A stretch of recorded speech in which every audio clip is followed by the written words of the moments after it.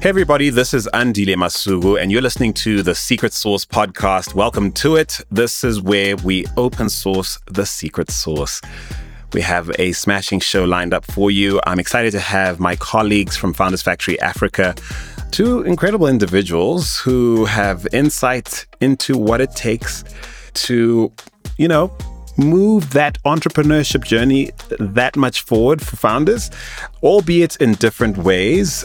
Let's start by introducing first, joining us from Nairobi, and I'm of course based in Johannesburg for this one, Njoki Muthangi. She's a venture sourcing analyst here at Founders Factory Africa. Welcome, Njoki. Thanks, Andile, and I look forward to the session. Absolutely. What many of our listeners won't know about you is that you are an entrepreneur yourself, aren't you? Yes. So previously it was a bit low key, but after my piece, it's going to be more high key. So I'm Adelaide. I'm part of the venture sourcing team at Founders Factory Africa. And basically what I do is the front facing side of Founders Factory, or FFA, basically speaking to founders, speaking to a bunch of people.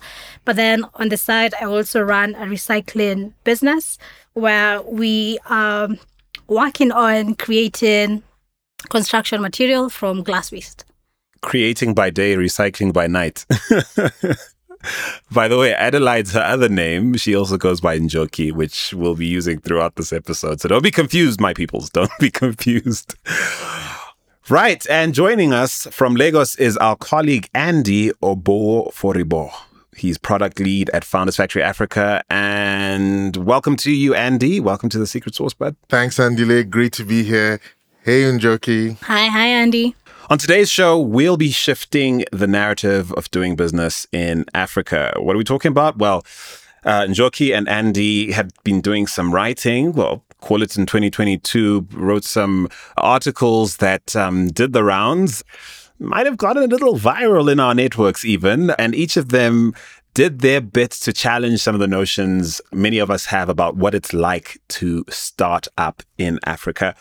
So Njoki, you wrote a piece on Medium called Investors Should Be Wary of Unconscious Bias Affecting Their Decisions. We're going to be unpacking some of the ideas and insights you shared in that piece. And then Andy, you wrote a piece entitled, Is Africa Doing Product Wrong?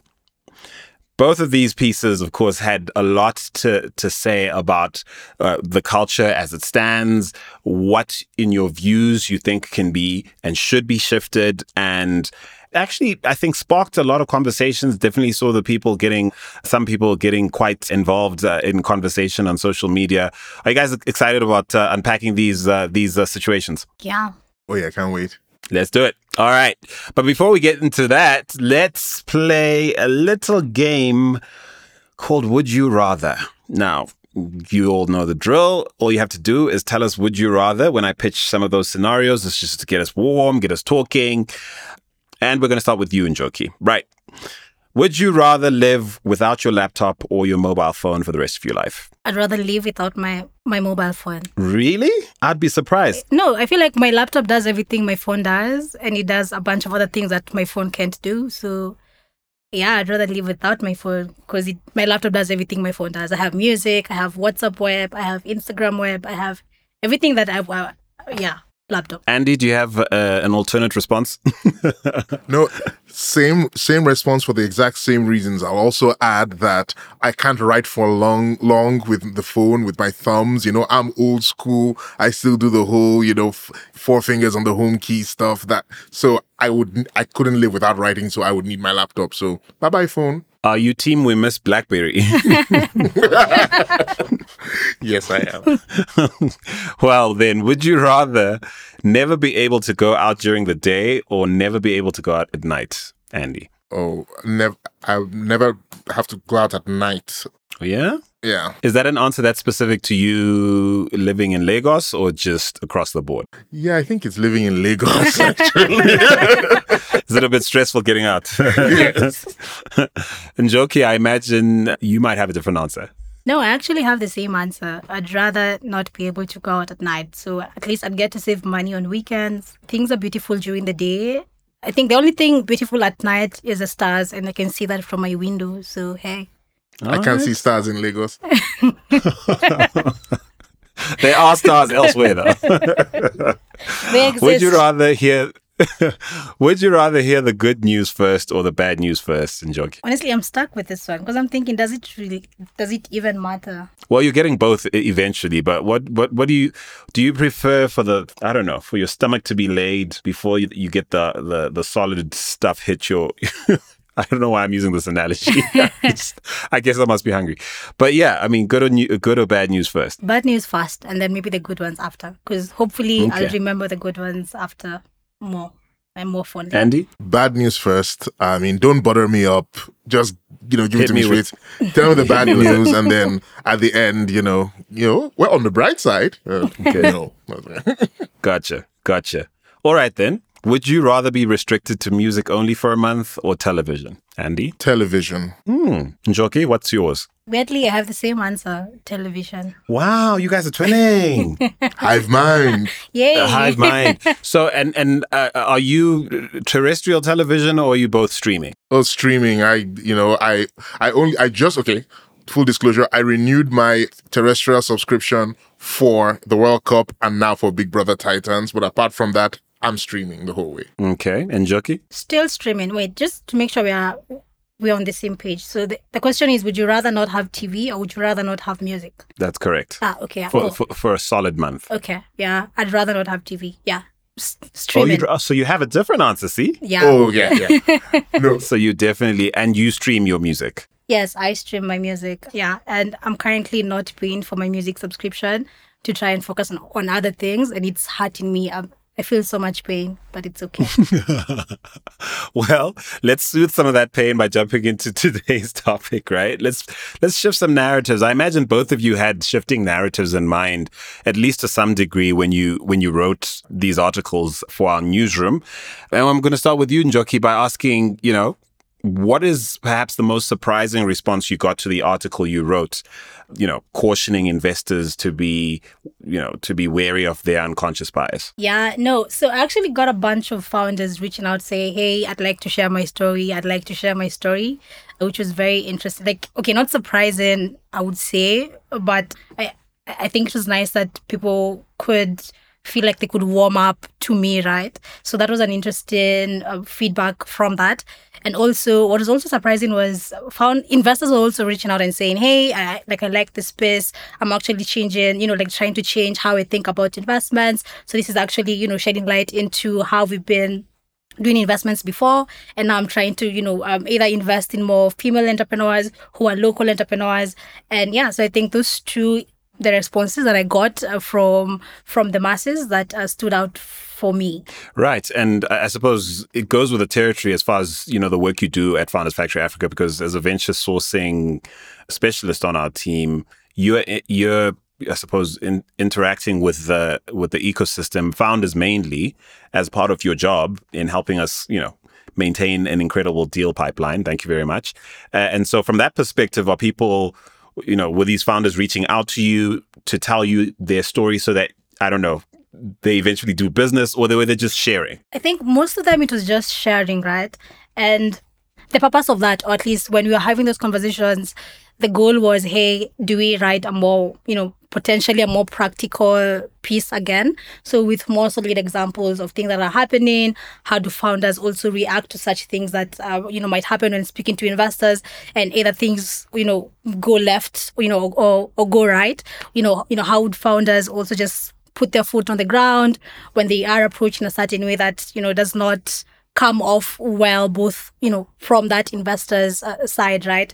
So for most of them, I think it was only one founder that we were currently having conversations within our pipeline on us investing in them. But like the others, it was more general and more, I just like to share my experience with you and just, and for me, I'm always willing to get learnings from them as well. So yeah.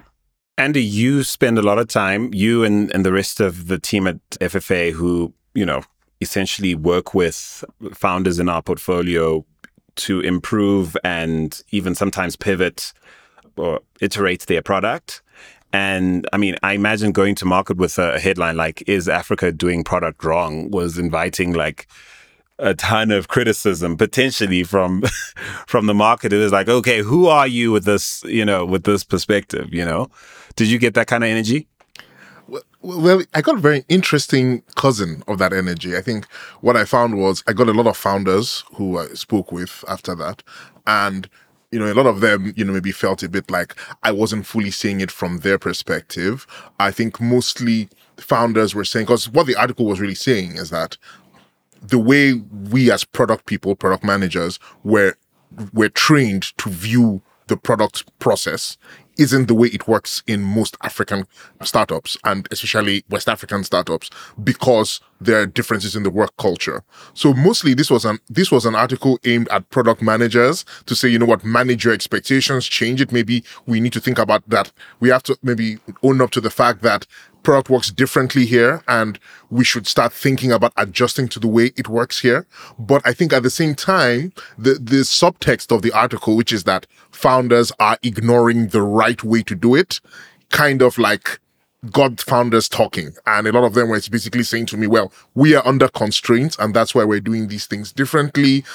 We don't have full confidence in the product management ecosystem within Africa, so to speak. And that's why we're taking on more of this product management, product leadership in our companies than we would normally do.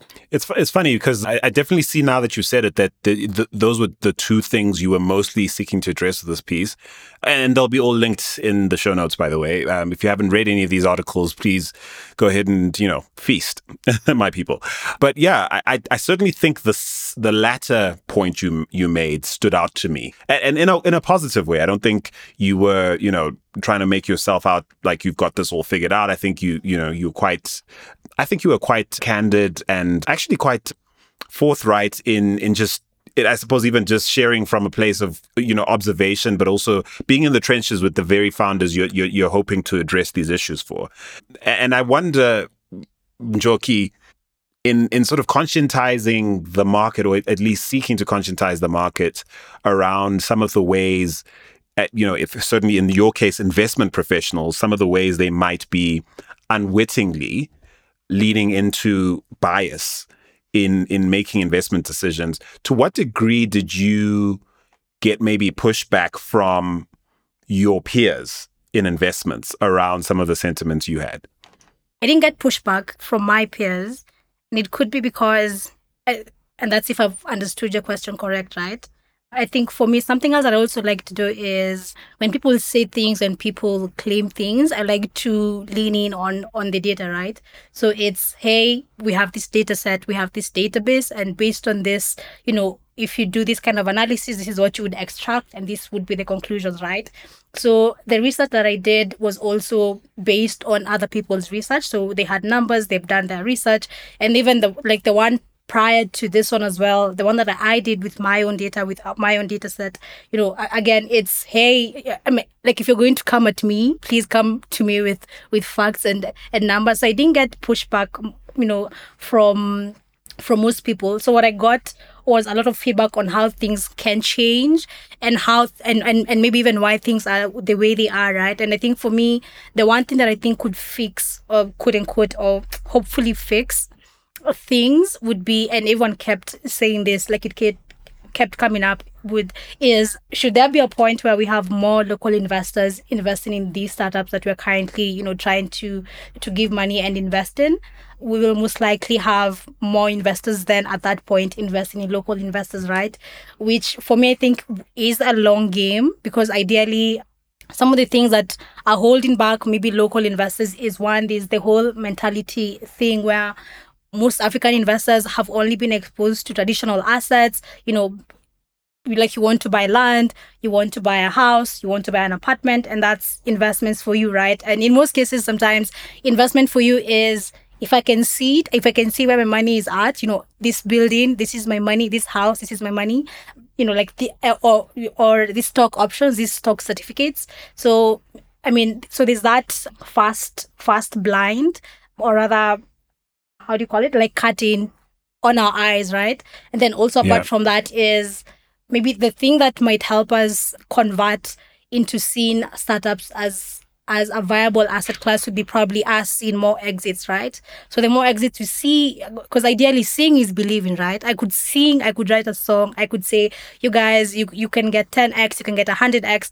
but it's hearsay as long as they can see it, right? So the more exits we see, exits are published, the more evidence there is that, hey, this is a viable asset class and you can actually shift and invest in startups. So I feel like I gave a long answer to your question. Did I answer your question? You did. Look, I mean, I suppose I'm hearing two things, right? I'm hearing, on one hand, addressing a bias in local investors. Yep. I think in your response, I think you lean quite heavily into that, which is,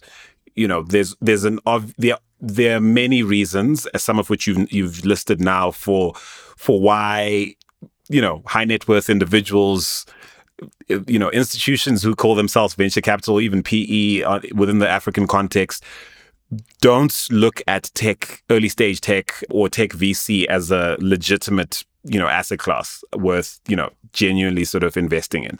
I think that's one thing. But I think you also make some points in your writing about, how even within the world of investors who are dedicated to this emerging asset class, if I want to, sort of be, play devil's advocate towards people who don't see it as a real thing, in that field of participants or proponents, there are people who seem to be investing in the same kinds of deals or same kinds of people in the same kind of places. Is it fair to say those are the points you were trying to elicit in your article? Yes. So, I mean, there's a bunch of reasons of why there's that funding gap between, like local entrepreneurs versus, I think, expert entrepreneurs, we'll call them that. And so for that article, the point that I was trying to push across was, so one, there's this issue that always keeps coming up, right? So is this merit, is it that more, expert founders are better as, compared to local founders? Or is it, and a better bias? by better, you mean more bankable, say? Yeah, right? yeah, bankable. A better bet. Yeah. So are they a better bet as opposed to local founders? And actually, like some of the points that I put across are, if you were to look at the factors that would call them or would make them better, quote unquote. So, for example, their level of education, their years of experience in that particular industry. So there's a researcher who did a very nice job of comparing the local founders from that point of view versus the expert founders from that point of view.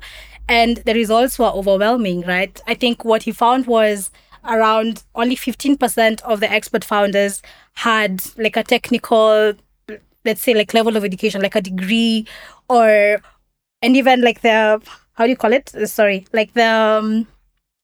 and their years of experience, if you were to compare it with local founders as well, they were almost the same, right? So if you are, if you were to say all factors constant, we're only comparing education and experience of this, of founder A versus education and experience of founder B. And if they are the same, or even, local founders are slightly even better if you compare them to expert founders, and you still end up picking the expert founder, then ideally there's something else that's going on as opposed to what you quote unquote claim is the yardstick that you're currently using to compare these two different founders, right? So ideally you would want to make it seem like the yardstick is the same, but it's not, right? Because at the end of the day, these guys are better, are seemingly better, and even beyond, over and beyond the experience, over and beyond the technical expertise, they have the advantage of being closer to the problem, experiencing the problem for a number of years, assuming they've been in the country for a while as well, right? So there's also those advantages that you also don't see, and you still end up, picking the expert founders, right? So now that's when it boils down to now our existing biases, and it's people invest in people that they know. And at the end of the day, such things will come into play. Either you've seen this model work in the UK and you're like, and we invested in a similar founder, a male. Sorry. I almost said something controversial, so you invested. What did you say? what were you going to say? Say it. What was the controversial thing? I want the controversial thing. Male or? No, I want to say male white founder. It's the model of a good founder, right? So it's worked in the UK. So ideally you might want to still believe that this might also work in a different market because you've seen it somewhere else. And then, such things. So I mean, I'm going to jump in and say this, right? Because I mean, even in your hesitance to say, white in this instance, right, as part of what you're sharing, I think speaks to why we're discussing narratives, and I think that's what honestly, that's the glue between what on the surface of it looks like two very different topics. I mean, there's Andy writing about product and how it's done on the continent, right? And there's you talking about investment and how, it's for the most part done, early stage investment, VC on the continent in tech. And it occurs to me that there's stories being told about what good looks like in both instances. And I'm going to come back to you, Njoki, but Andy, where are people sourcing their information around what good looks like around, say, something like product? And I wonder if some of the pushback of their sense of, some of the pushback, even the mild pushback you might have gotten for writing your article, I wonder if it's informed by, the stories or the narratives that they've ingested. Definitely it is, Andile. And I think it goes back to the point that Njoki made very, very well in her article. And here again, it comes down to a lot of things that have gone unquestioned, a lot of assumptions and biases that go unquestioned. Because here's the thing with bias is that it's like I may have a bias against you, right? An unconscious bias that works against you.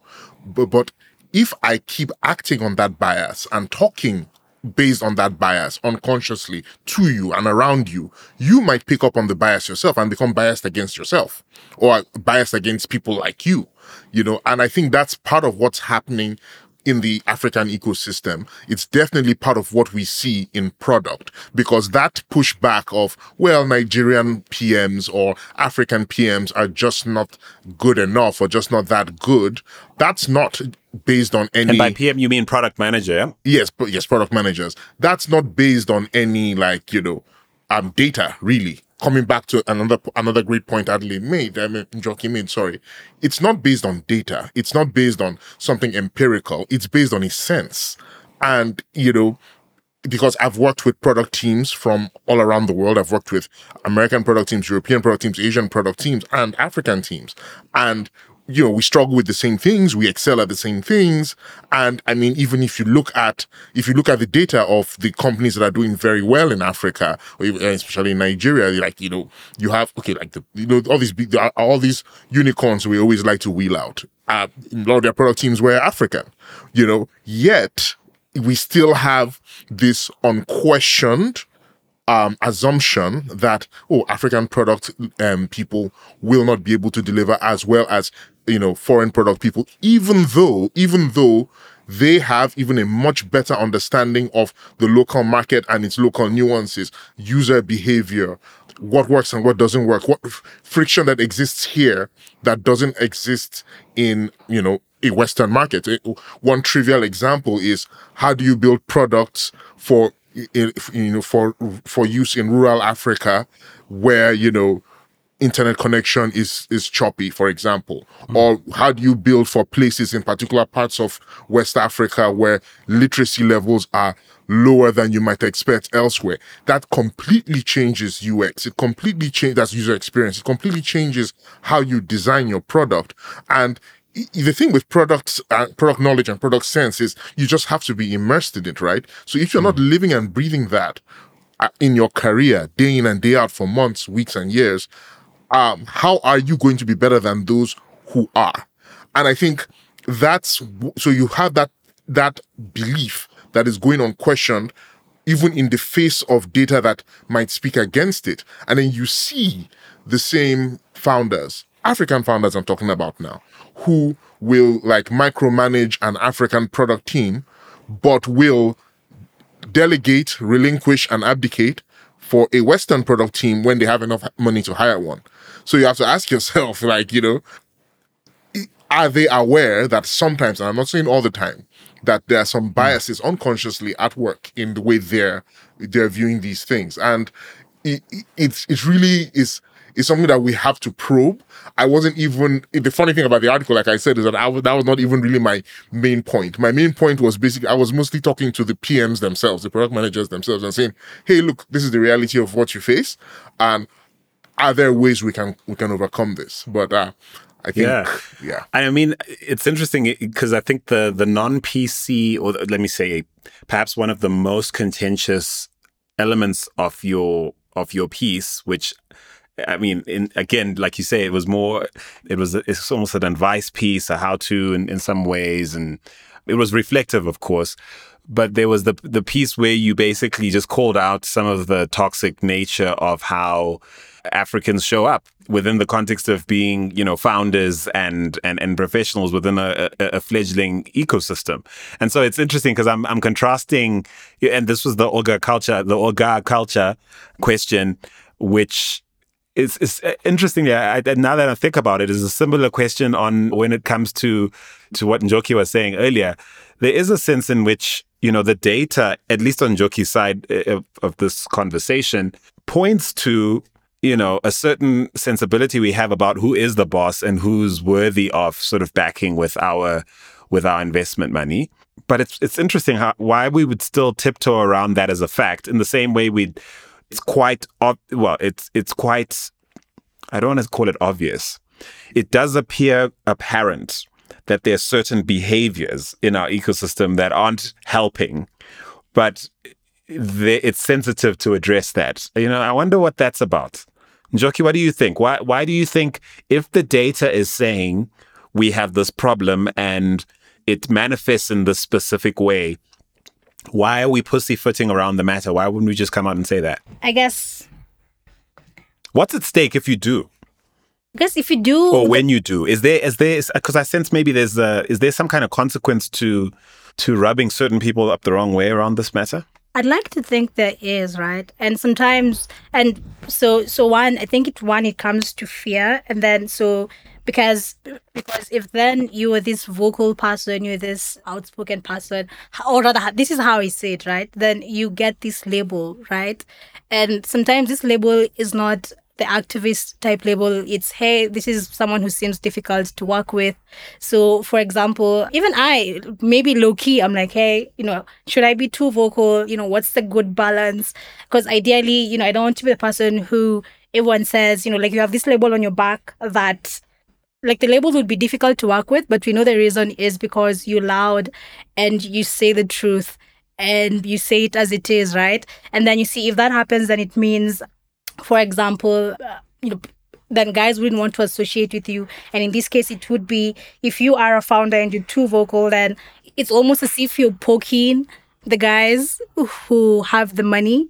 And like, you're telling them, this is wrong, this is wrong, this is wrong, this is wrong, this is wrong. And it makes them uncomfortable, right? So it might be a bit hard for such people to think, you know what, I'm going to give you my money. So if you're coming at me, I'm most likely going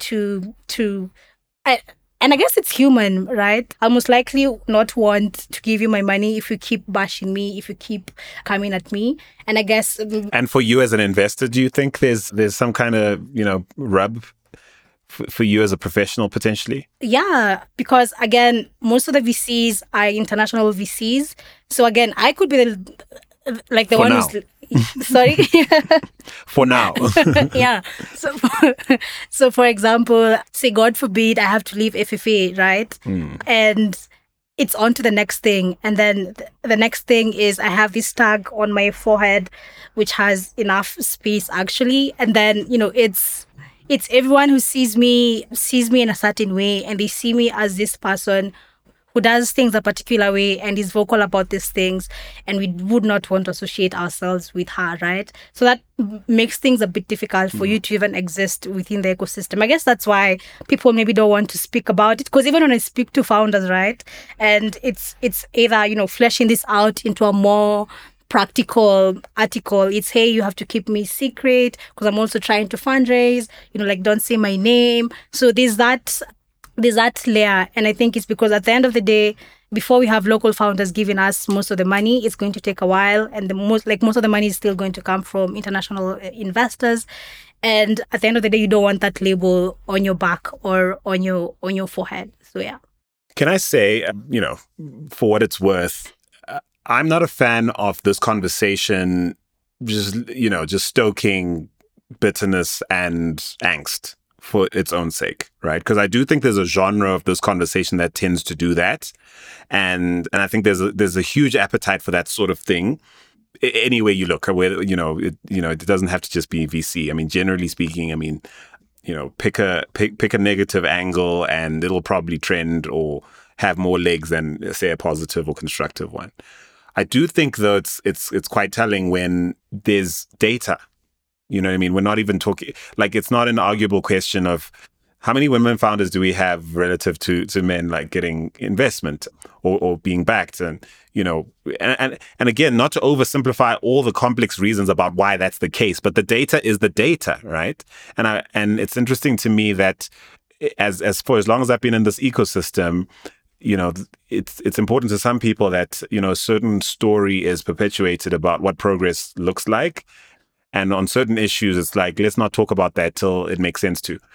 Similarly, though, I mean, Andy, is there a world in which a product manager in Africa hides behind the quote unquote the reality of building in Africa to just not do things properly? Yes, I think that's one of the big risks.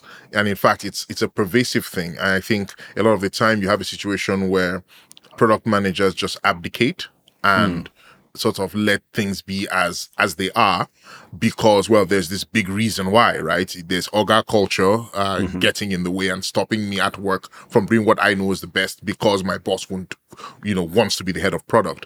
But I think that's part of why I wrote the article, was to say, like, look, we're product managers. What we do for a living is solve problems, right? So this is a big problem for product managers. Why aren't we sitting down to solve it for ourselves? Physician, heal thyself. So like, instead of just getting frustrated that it doesn't work the way we're taught in the textbooks, why not figure out how to make the current reality fit best practice better?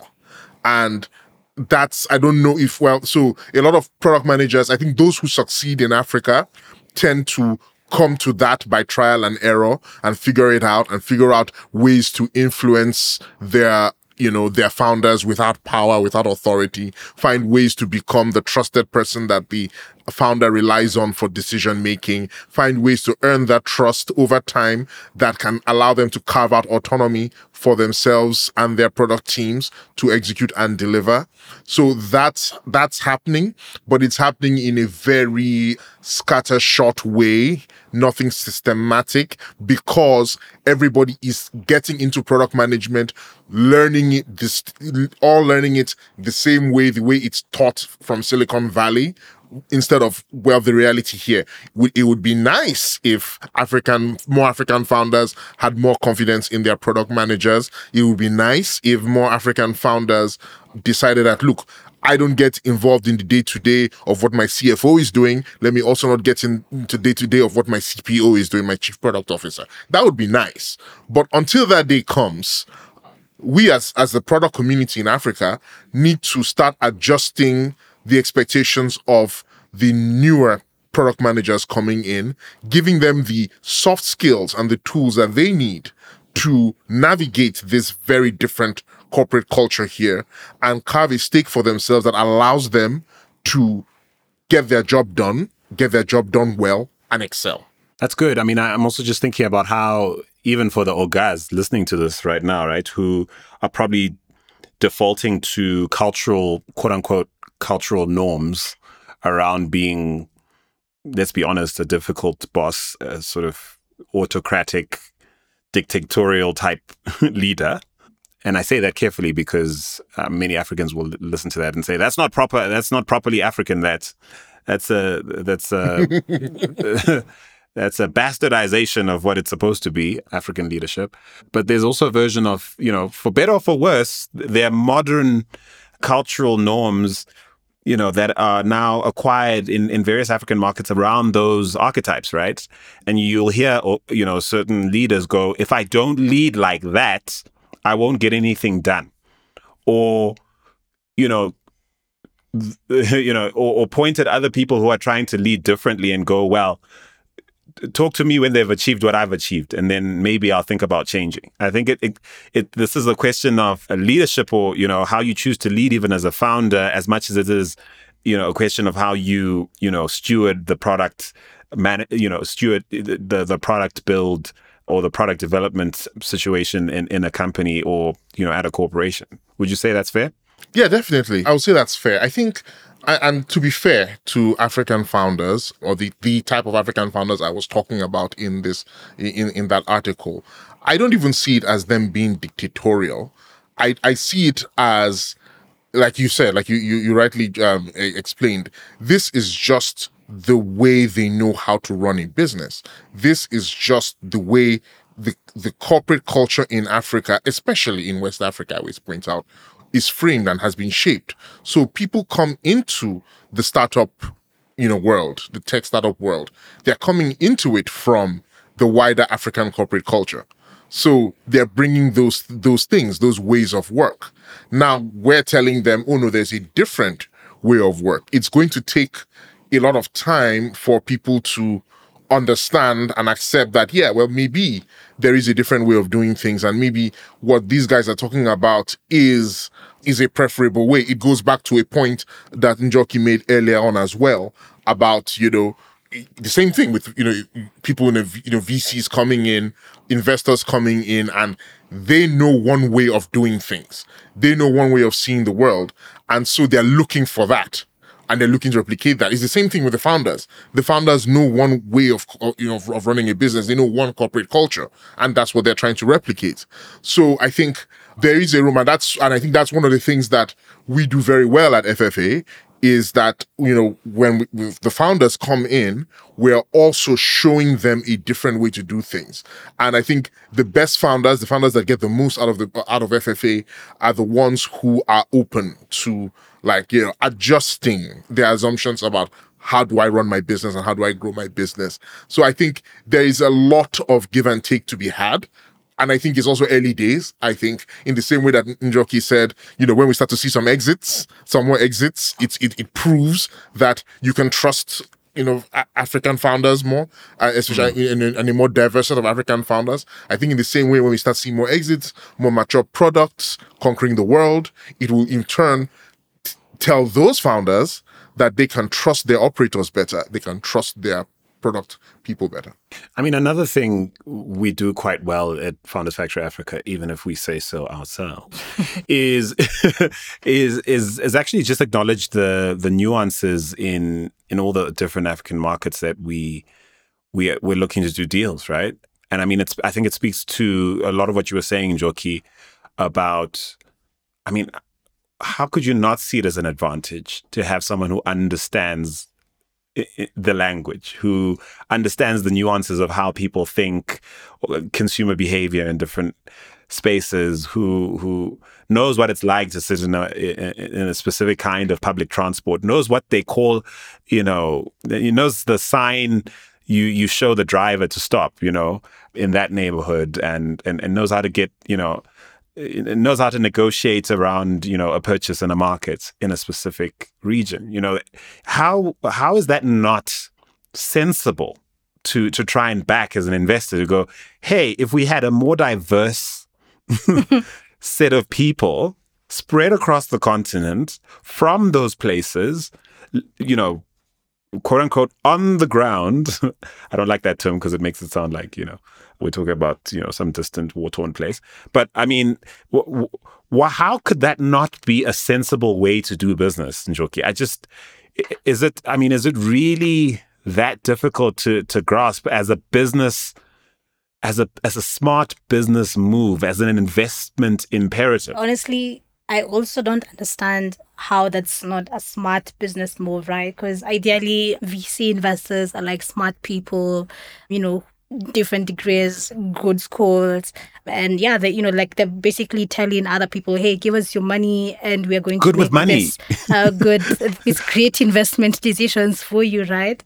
But I think for me, maybe some things that will happen and that might happen is, so one, I think the biases that we already have, as stronger as to what is to the logical sense, like what makes sense, right? And ideally, then I think what might happen is, and what might maybe course correct the current trend would be lessons from bad investments, lessons from, the investments that you make with those biases, right? Because ideally then, and hopefully, like such investors would come to the drawing board and see, hey, there's this trend, like let's say we have a portfolio of 50 plus investments, and then we have these different founder archetypes. And then, based on these different founder archetypes, you can group them into this, let's say 4, 5, 6 categories, depending on how, on how you go about it. And then maybe from that, you'd see, hey, what's the trend? Maybe are we getting more returns by investing in local founders, and maybe that might help. And basically, are we failing more where the situation is the opposite? So, like what are women more bankable?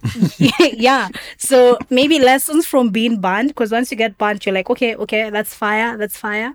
I won't touch again, right? So maybe and hopefully lessons from previous investments that didn't go as expected might be the thing that might also help us course correct. And also apart from that, good lessons from other investors who put aside their biases and bet on what we, or most guys would say, are unbankable, on deals that maybe you saw and you passed on, right? Because you were like, I don't get it. I don't see the problem. I don't understand the solution. Oh, this product, it might not work. How does it scale? All those VC questions that you might end up asking, right? And you say, no, we're not going to invest in this deal as well, right? So, and then, other guys might give them a chance, invest in the deals, and 3, 4 years down the line, you'll start seeing the difference, right? And sometimes as investors, you always have that memory, especially of such deals that came to your table and you said no, right? And I think it would be those two things: getting banned and seeing other people celebrate their returns. So yeah. One of the things you're being quite modest about, Njoki, is how you and the venture sourcing team at FFA are doing exactly that in terms of just looking to mine the data that's available to establish trends of that nature, even in our own portfolio. And of course, that's not anything we'd talk about on a public platform, but I think we just need more people asking those questions, because I think it's important for people listening to know is the thematic thrust of this conversation actually was born out of live conversations internally about these issues. And it's a pragmatically driven conversation about what would be the smartest way to do business here, guys. We obviously care about doing business the right way as well. So there is definitely an ethical and moral imperative that we all at FFA sense in wanting to do the right thing for its own sake. But I mean, I think for the most part, when we have these conversations internally, it's how do we make it more plain to people who might not be as willing to do the right thing for its own sake? How do we make a case for them that is as pragmatic as your money, this is the smart money bet, right? To do it this way. And I suppose in closing, I actually want to ask you both, starting with Njoki, actually, how you think the narrative shift, and I think there is a narrative shift on this, because I'm thinking 5-10 years ago when I started covering the scene as a journalist, I can definitely see changes, and maybe it's more signals than trends at the moment, where, we're definitely hearing more about LPs going, hey, we definitely want you to see a round led by a local investor, for example. Or I think we're also seeing a trend towards certain funds of funds going, what does your team look like and where are they based? We're not just going to give you money if you're just going to sit in Silicon Valley and remote control deployment. And I know this might not be a wave just yet, but I wondered, Njoki, what would you point to as practical examples of how stories like yours, articles like yours, even as Medium posts like yours, articles, data dumps and shares that your researchers in our ecosystem are starting to share more frequently these days. How is this moving the narrative in a positive and practical sense from an investor's perspective for someone like you? Yeah, no. So I think the one thing that I actually also wanted to point out is what you just mentioned, right? And we were having this discussion internally yesterday where most international investors are like, hey, we need to see a local investor lead this round, right? And how I see it is these guys are like, hey, we may not have too much exposure, in the market. We don't know so much about the problem. But should someone with local experience, with more local experience and more local exposure be willing to, give you the money, then we will be convinced that we can also give you our money, right? So it's basically other VCs vetting their peers, right? And then, so what I hope to see and what I hope will happen is that will trickle down to now beyond other VCs trusting other VCs. It will be now those VCs being able to now trust the founders directly, right? So it would be, hey, once you've gotten this much exposure from this much investments that we've done, in partnerships with this local investors, we've had exposure to some extent, and potentially now we can, like the model of a good entrepreneur within our minds will have changed and might have changed. And ideally, we would not have to even go through the local VCs, and we can just go straight to the source. And I think so. Why I think that is interesting is because, so I think at some point last year, we had a number of deals where we had international VCs trying to actually squeeze out local VCs from certain deals, right? So It's either by overpricing the deal. So if it's too overpriced and you have a small check and you're a local VC, you're like, okay, it doesn't make sense, right? But these guys are willing to come in and draw out, right? Just like that. But, guys are like, you know what? I think we need some local VCs to actually come in. So get that, and then we can come on board. So I think that's an interesting shift that we are seeing. I'd actually do like to see the numbers of that, though it's just a very early concept and discussion that you are having. So yeah. Really, really interesting. Oh, that squeezing out bit. I'm also, when I cast my mind back, I remember a time when local investors only invested if you got like 500 startups or a Y Combinator involved. In fact, that's probably still a thing, if I'm honest. But it's interesting how, again, there's this backhanded acknowledgement that, okay, local investors probably have done their vetting and due diligence, and if they think it's a hot ticket, we're in, but let's squeeze them out. and then I suppose the vision of the future that you've just cast is actually the best one, where it's like, look, let's lead and let's collaborate, and let us all come to the table leading on the areas of competence. And to me, there's an obvious competence to a local investor who gets the market, eyes on the ground, relationships made. To see this not as a zero-sum, I think the zero-sum game where, winner takes all, I think is a very short-sighted sense. It is a very short-sighted game. In closing, again, Andy, to you, how's this narrative shifting, if at all? And I'm hoping for you're feeling things are trending at least in the right direction. And if not, what can we do to shift this narrative further? I imagine more think pieces like the one you wrote, but yeah, perhaps you think things are trending correctly. Yeah, and I'm not really worried. I think going back to like the two questions back, I'm not worried because, you have Njoki and Hope and Ayo and the rest of our sourcing team.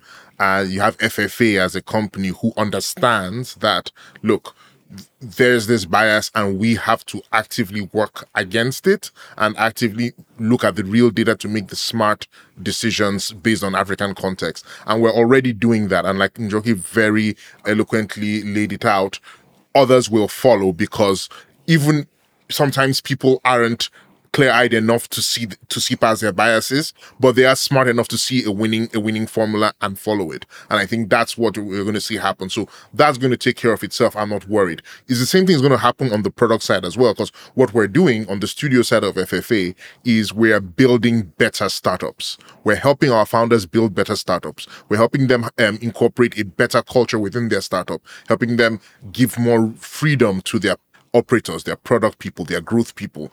And we believe, our thesis is that will lead to better outcomes for those startups. So we're going to end up with better startups, and that's also going to send a message to the market, and the market will be smart enough to correct. You're going to see more investors demanding these same cultural optimizations, so to speak. And I think you're going to just end up seeing a better quality of teams being put together with better culture. So all of that to say, we're already doing what needs to be doing, which is like modeling the optimal behavior as we see it. But of course, we're going to keep writing, we're going to keep evangelizing, we're going to try also building more community, more outreach, just basically being in the ecosystem and helping build the ecosystem. Here, Andy Obo Foribo. I need to be saying everyone's name in full more often so that I get that right. No, I couldn't agree more. Thank you so much for landing that plane for us. Product lead at Founders Factory Africa is Andy.